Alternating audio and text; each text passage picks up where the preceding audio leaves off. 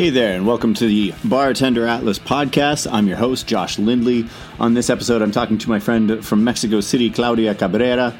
Claudia runs a bar called Kaito del Valle and also is the Fernet Branca brand ambassador for Mexico. She gets into the story of how she got that job, and sometimes you want a coin so bad you end up with a job. If you are unfamiliar with Bartender Atlas, we're a worldwide directory of bartenders. You can find us online at bartenderatlas.com. If you're a bartender and you're listening to this, please sign up. Get yourself on the site.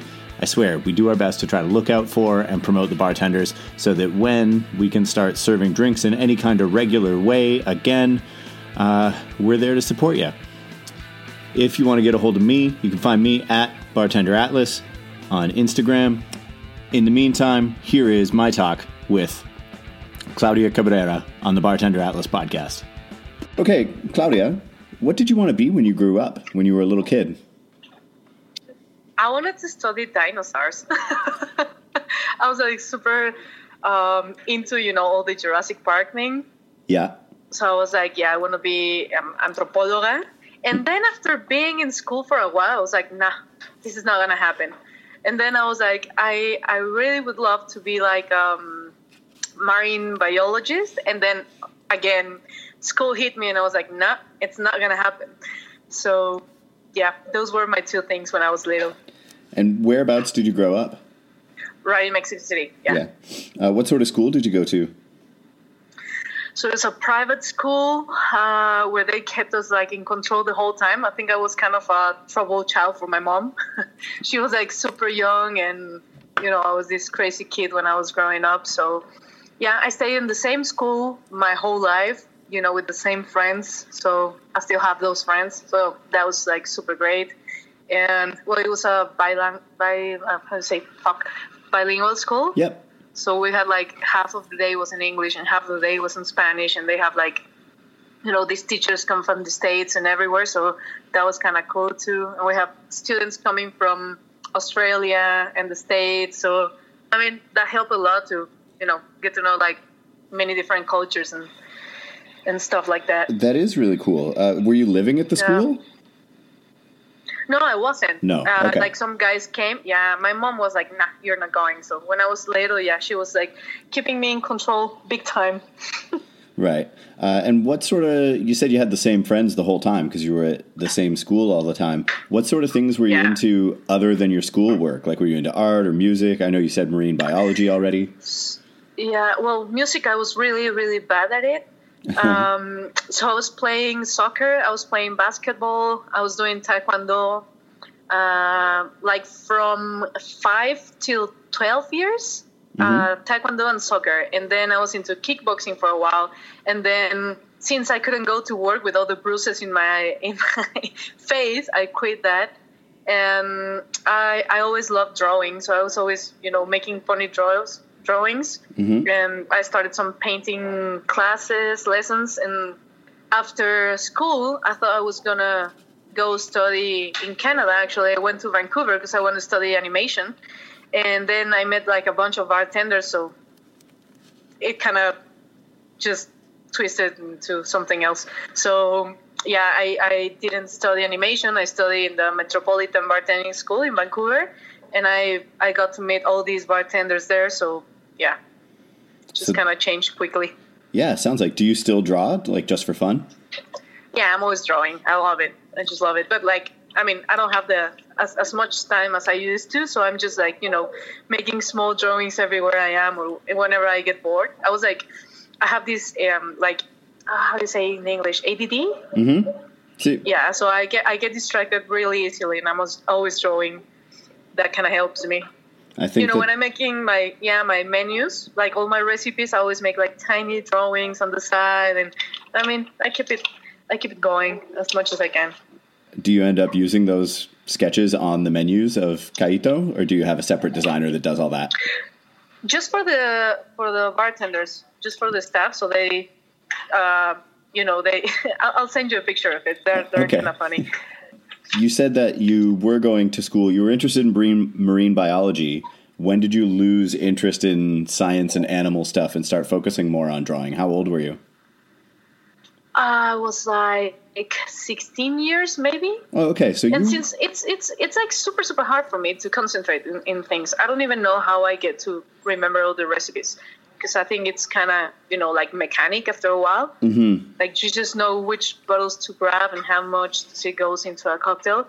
But like, paying attention for more than 5 minutes to a guy talking in front of me, or like just learning a lot of terms, it was like, nah, it's not going to happen. So like, I just realized I couldn't. So I just quit. Like, bizarre way, one of these things that, most people will call a learning disadvantage almost comes in handy when you're a bartender and you can just focus on doing something for 30 seconds at a time and then you're on to the next thing.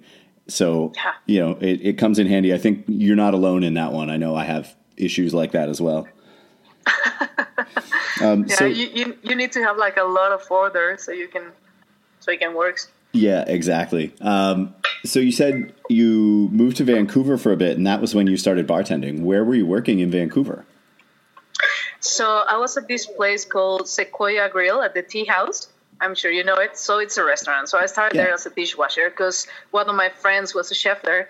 And she was like, just come and see if you like it. So I started as a dishwasher, and then I was like doing some prep, and I was like, nah, I'm not good for kitchen. So I went to work as a busboy, and I was just there, helping all the servers, and I got to meet this bartender there. So it's like a really big restaurant, and I was just like, I started working there after a week. I arrived to Vancouver, and I just started asking a lot of questions. And he was like, dude, just go to this code. It's like super cool. Like, it'll take you a year, just learn all the basic stuff, and then you can go by yourself. So I went to this place. It was called Metropolitan Bartending School, and it was like right upstairs a bar. So it was like kind of a copy of that bar. So you were like, it was like not just all theory. So you could just do half of the theory, and then you were practicing with fake ice, fake booze, fake everything, fake customers. So it was like super, super cool. Like, we didn't have that kind of schools here in Mexico. I mean, just like a couple years ago they started. So I don't know. It was like super fun. And then when I was there, I was like, I don't know, it's like super snobby. Like, I didn't quite met any bartenders at like super cool bars, like cocktail bars at that time. It was like, I don't know, it was like 15 years ago or so. So I was missing like that, bar vibe in Mexico. So I came back and I started working at a place called Corazon de Maguey, which used to be called Mayahuel from the Los Ansantes group. So I started working with, everything was mezcal. Yeah. Like organic mezcal cocktails, like just paying all the respect and attention to the mezcal itself and working around it. So I'm going to go back. You said that was about 15 years ago, 2005, 2006 you were in Vancouver? Yeah. Do you remember the name of the bartender at Sequoia Lounge that told you should go to bartending school? Oh, shit. I should remember this. I just wasn't sure if you were still in touch with them or not, because Vancouver... No, not at all. I was just curious because I know shortly after that, like 2008, 2009, 2010, Vancouver really stepped up as far as cocktails go. So I was curious to see like who this person was and who was teaching at the school and if they're still around, He was totally into wines. I think he was even studying to be like a sommelier or something. And as far as I recall, he was getting married or something. So he was like super, super young. He was like studying all the time. I'll try to remember. If not, I'll get my name for you. Yeah, no stress, And then when you moved back to Mexico City and you're working at the Corazon de Maguey at this mezcal bar in Mexico City in 2007, 2008, was mezcal as popular as it is now? No, it wasn't. It was like actually kind of hard to sell mezcal to people. Like the customers were only getting it in cocktails. Yeah. Like, I mean, it was really hard for them to just go straight with it. So we were in this bar program. I was working with this guy, which is a really good friend of mine. And he's got his own mezcal brand now. So it's called Eric with Alma Mezcalera. I don't know if you ever heard of him. But he's called the Indiana Jones of the mezcal. It's amazing. So he was teaching me a lot of the plant itself and how they get mezcal done, and I went traveling with him. So we were approaching the mezcal cocktails from other side, because most people were doing like Sprite and blue curacao and tons of syrup and mezcal in it. I was like, do you know how difficult it is to get mezcal done? Yeah, it was a different way to approach to it. So all the bar staff at that time were like people that were loving mezcal, so it was easier for us to approach to the customers and making them fall in love with mezcal. So we started with cocktails, and then we were step by step trying to introduce them to the drink itself, so they could just drink it neat, right? Yeah. But yeah, it took a while. I mean, even now, if you go to, we went to bars in I don't know, London, Amsterdam, Montreal, and you get to see the menus, and you have like tons of cocktails with tequila, mezcal, raicilla, sotol. And here in Mexico, you go to bars and you have like one or two maybe. Mm-hmm. So yeah, I think we're starting to understand like all the cool stuff we have in Mexico. So it's gonna take a while now. I know. It's funny because I feel the same way whenever I've been in Mexico. Anytime we've gone and hung out and drank around Mexico City, it's always funny to me because it feels like there's so much amazing stuff, whether it's fruit or mezcal or raicilla in Mexico, but then going out and drinking in Mexican bars, and there's so much gin and tea and all these other things that come from other places. And that's not a bad thing. It's just really cool to see a city that literally has, in its backyard, all of these amazing spirits. And it's just like, yeah, those are cool, and we have those, but we also have this other cool stuff. And it's really cool to see such an expansive take on the world of bartending in a city, even though people might associate the culture with only being interested in agave spirits, Yeah. I mean, it's going to take a while. I mean, I think after this pandemic, we're going to get to work a lot with, local stuff. Mm-hmm. Local, I don't know. I mean, brands are making their own Mexican whiskey, Mexican gin, Mexican bitters, Mexican everything, right? Yeah. So I think like we're so used to see agave everywhere, tequila, mezcal, that people are not that interested into it. But I mean, after a while, I started working in mezcalerias. Like I started as a server in a French restaurant for a couple of years, and then I went to Los Ansantes, and that was when I fall in love with all the Mexican things, like I wasn't really appreciating them before that. So mm-hmm. you need to be in touch with all these people and take a look and all the job that involves all these great spirits we have in Mexico. So, yeah. I mean, it's like baby steps. Yeah. So I'm going to go the other way entirely. The first time I think you and I were ever in contact, our friend Evelyn Chick was the winner of the Beefeater competition in Canada in 2015, and you were the winner in Mexico in 2015. Did you find being part of that competition changed how you thought about your career, and how do you feel about big competitions now? Do you have any advice for anyone if they want to do it? How do you feel about big competitions? I think that totally changed my way of looking at the industry big time. Like, before that, I was just in two small competitions, like mezcal competitions here in Mexico City. So they were just local. And I was like big time afraid of being in this one because, I wasn't that popular in the industry. And in this competition, we had like a lot of bartenders that were like super, super known here, like guys from Limantour and Artemisia, and, all those kind of cocktail bars. And that was my first time in a big one, and I got to know like a lot of people.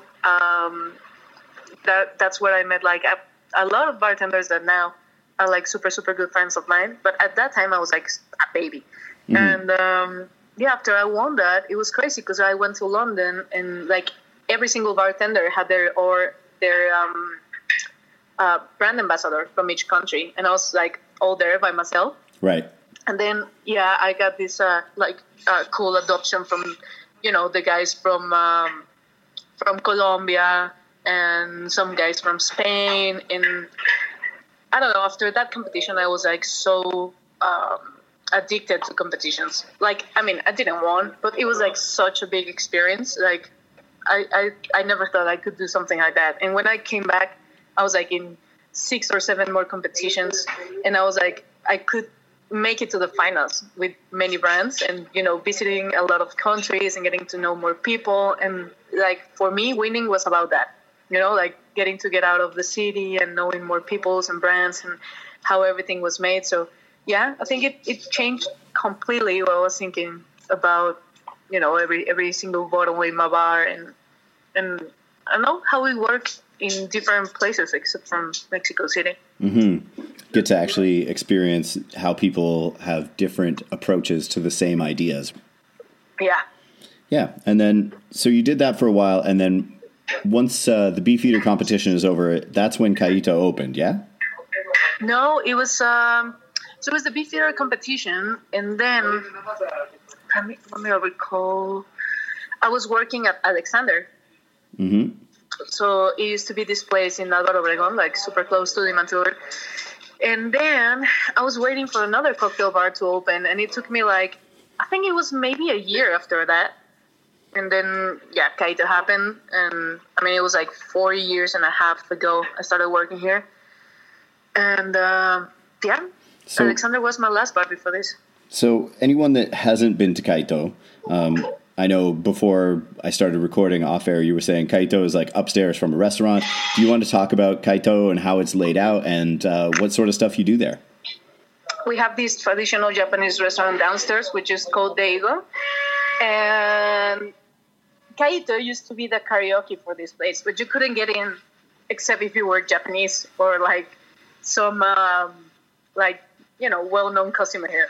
So it's a speakeasy for all these Japanese guys. And then the friends of mine purchased this place, and the owners changed.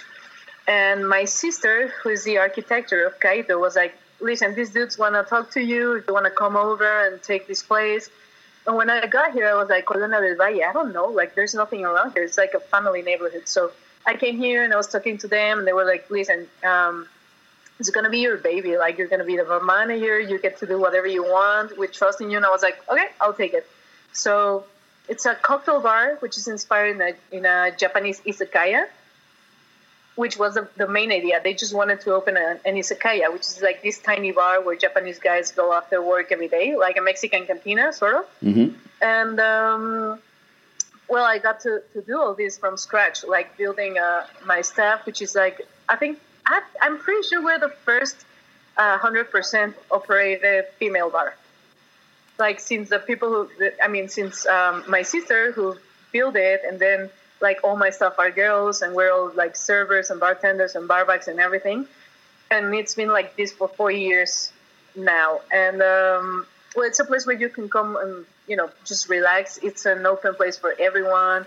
What we wanted to do was to stop people fearing for asking some new things in a bar. That happens a lot, and that's why most people stay with a beer or a Cuba Libre, because they don't know anything.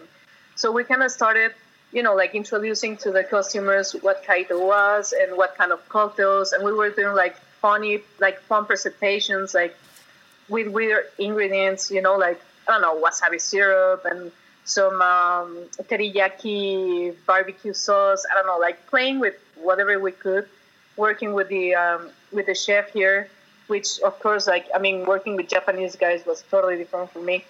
And so what we have here is great food, because we're a restaurant bar, not just a cocktail bar. So the food is as important as drinks, really good drinks. But I think the main part of Kaito is the staff. I think the girls we have here are amazing, and they make the whole thing, be different, have a different vibe. We wanted to be the kind of bar you could go whenever you want, even if you're in your PJs, it's just a place where you can feel like drinking at home. It's super cozy. And I think that's it. We're adapting ourselves now to this pandemic situation, and it's gonna change a bit, but we're gonna maintain our essence here. And the idea of having an entirely female or woman bar staff, was that on purpose, or did that just kind of happen and now you're sticking with it? It kind of happened, because every time I'm working as a bar manager, I'm always hiring girls, because when I started, it was kind of hard for me And then I just realized I work better with girls. Like they're like more, they're more like, how do I say this? Like they take a lot of time for, garnishes. They're more like super clean, and we have like all these, how do you say, talks? Yeah. Like we're super, super compulsive, in order and things. And I just kind of felt more comfortable working with them. I mean, it's like I love having guys at the bar. Most of my best friends are guys. The brand ambassadors coming here and doing guest shifts, and it's amazing, and there's a lot of fun. But I really, really need my bar to be like in super, super order. So I don't know. It just kind of worked better with girls, and it just kind of happened. It just worked like that. And then every time I hire a new person here, like, I mean, I tried with guys, but they just didn't fit. I think it was like for a guy being with 4 girls, it was hard for them too. So it just kind of worked like that. Mm-hmm. And you still have a karaoke room at Kaito del Valle, yeah? Yeah, it's like a VIP room. So it's like a private room.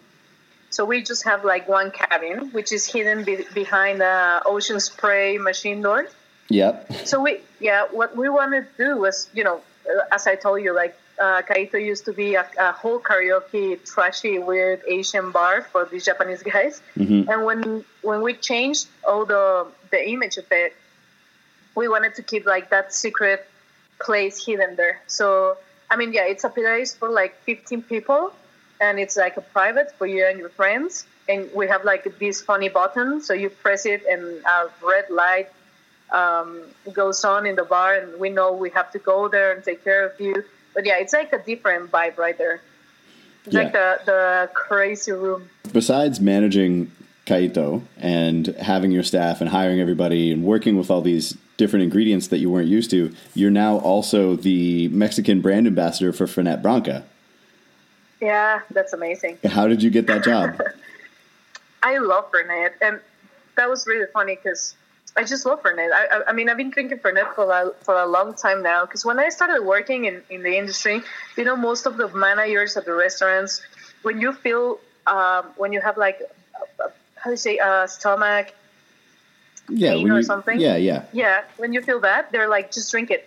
Because that's like, in Mexico, you either have it in a drink called La Piedra, which is like for hangovers, mm-hmm. and just as a medicine. So I started like that, like a long time ago. And then I met all these guys from Argentina when they were drinking it with Coke. And I was like, the first one I had, I was like, ew, this tastes like medicine. And after that, I just love it. Like every Friday, I just wanted to go out with them and drink it. And then whenever I was working in a bar, I tried to put in cocktails and just, have shots, because I just realized I could do like tons of Fernet shots, and I was doing okay next morning. So mm-hmm. I just fall in love with it. And then I wanted a coin so bad, because in Mexico we don't have coins. Yeah. Well, we didn't used to have coins. And I was talking with the guy who used to bring Fernet to the place, the guy I was buying it from. And he was like, listen, I know a guy, which is now my boss. And he was like, I'll introduce you to. And I was like, okay, I'll do a Fernet night here in Kaito. So that night was like all Fernet, like all the cocktails, like whatever you could ask for was, like, it had Fernet in it. And this guy was like, okay, you earned your coin. There's your coin. Do you want to work for me? And I was like, hell yeah. He was like, I love your cocktails. I can see you love Fernet. That's really, really weird. In Mexico, I already had a tattoo, a Fernet tattoo. So he was like, I'm hiring you. Like, you already love the brand. The next step is like easier for me to teach, or like for you to learn. So yeah, it just happened. I think it's really funny that you wanted a Fernet coin so bad that you ended up becoming the brand ambassador. I know, that was super cool. Yeah. I know brand ambassadors have been around Mexico for a while. I'm old friends with Joseph Mortera as well. But was there any brand ambassador friends that sort of helped you make the transition to being a brand ambassador, like little tips and tricks about how to manage that job? I was like asking most of my friends, like Joseph was one of them. Yeah. I was like, dude, I just got this. Because, I mean, different from lots of brand ambassadors, I was, you know, like working with the bar and being a brand ambassador. So it was like the first year was crazy. I was so tired. Like I wasn't sleeping at all. Like I was trying to do everything because at that time, the company that used to bring Fernet in Mexico was, you know, they didn't have people working on the streets, like visiting bars or nothing. So it was all on me. And I mean, I was going crazy, and I started asking Joseph, Oscar Valle, like, you know, little tips, like, how do you do this? Because I'm going crazy. And, you know, tips as I don't know, as stupid as, how do you manage to drink that much? Because every time I go somewhere or every time I have people visiting here, it's like, hey, there you go, Fernet shots. And they expect for me to drink all of those shots. So, I don't know, in a night, sometimes I get like 8 or 10 shots and it gets crazy, you know? And then they were like, listen, just put some Coke on the bottle and just pretend. Like, yeah, that never worked for me. I got busted every time. So I just developed like, you know, how to drink like tons of water glasses or so. But yeah, I was asking for some things like, I don't know, how do you manage to, you know, have a normal life and being a brand ambassador? You're traveling all the time, like, because for the first 2 years I was traveling all the time, so I wasn't even at my place, and then I had to do all the bar managing, so it was crazy. But you feel like you've balanced it out by now, yeah? Now, yeah. You know who's like one of the people that I admire the most, and it's like she's always helping me, is Camille. Oh, yeah. La Loba. She's like the best. Yeah, it's really important to make sure that you have those relationships with people so you can bounce ideas off of them. Yeah. You know, make sure that you're doing things well and taking care of yourself. And keeping it real, because there's like something weird going on here in Mexico with brand ambassadors. I mean, with like the new ones. So I didn't want it to, you know, just screw things up.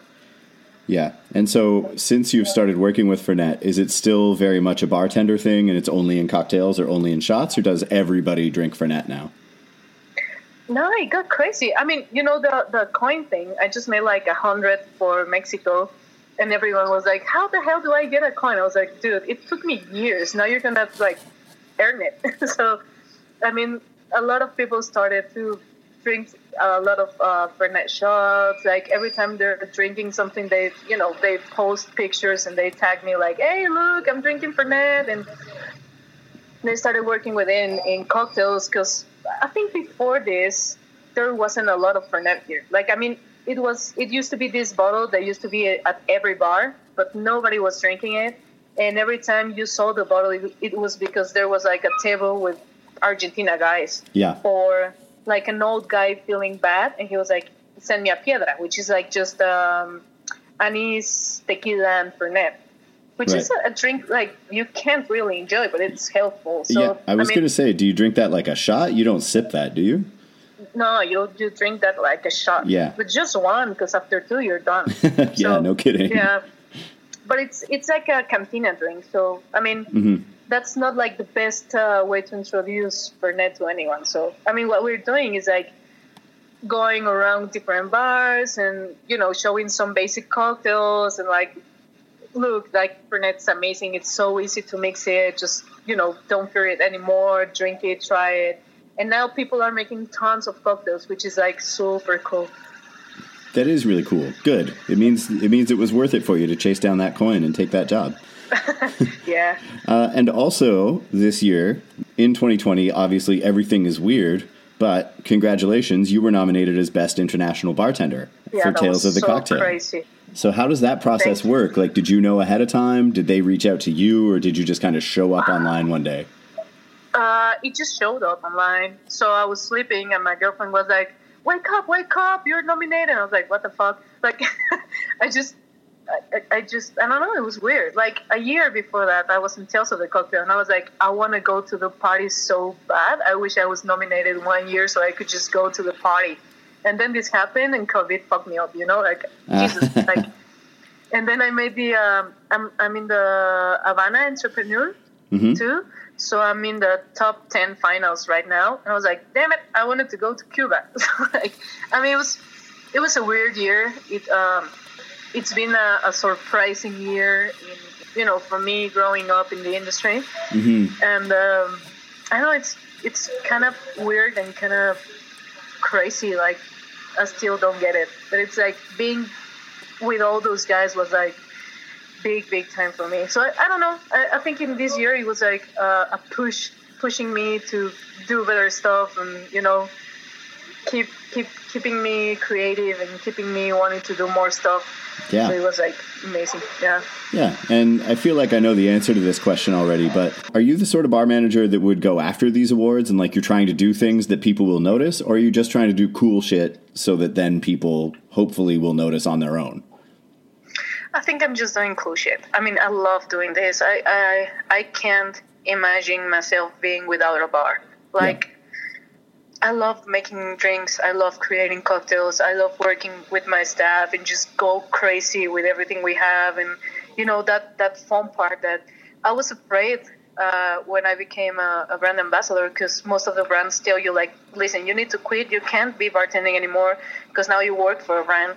So I think for me, it's like, listen, I have, Claudia as a brand ambassador, Claudia in Kaito del Valle, and just Claudia.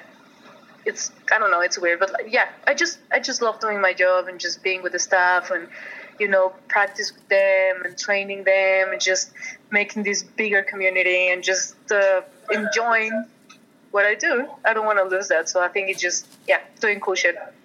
That's awesome. That's, I can end it there. That was a great ending note. If people want to reach out to you or try to find you, or if people are in Mexico and want to know where to go drink when that's all possible again, how do people find you? I think Instagram. I'm always there, so they can just text me like, "Hey, I want to go there tonight" or whatever, and I'll be here. And what's your Instagram? So it's at KLAW, Clau. Right. Perfect. Thanks again for taking the time to talk. Hopefully all of the new training and new rules around COVID in Mexico City are lifted and become easier to work with. And that would be amazing. Yeah, thanks again. Thank you. Thanks for the call and everything. Thanks again to Claudia for joining me on what seems to be the last Bartender Atlas podcast. Yeah, this was a year-long project that I decided I would take on just to see how I felt about it. I learn some stuff, refamiliarize myself with audio editing software, which is something that I used to do a million years ago. We might do one more episode where it might just be Jess and I talking. Not sure if that's going to happen. If you absolutely love the Bartender Atlas podcast and you want me to keep doing episodes, send us an email, bartenderatlas@gmail.com, or DM us on Instagram. Otherwise, thank you so much for listening. Hopefully, you've learned, like I have, that great bartenders can come from anywhere and have any level of skills going into working at a bar. Doesn't necessarily mean you're going to end up being the most popular, the most famous, the best bar manager, award-winning, whatever, but what you're doing is contributing to an entire community, and that's what's really most important. In the meantime, be well, John Spartan.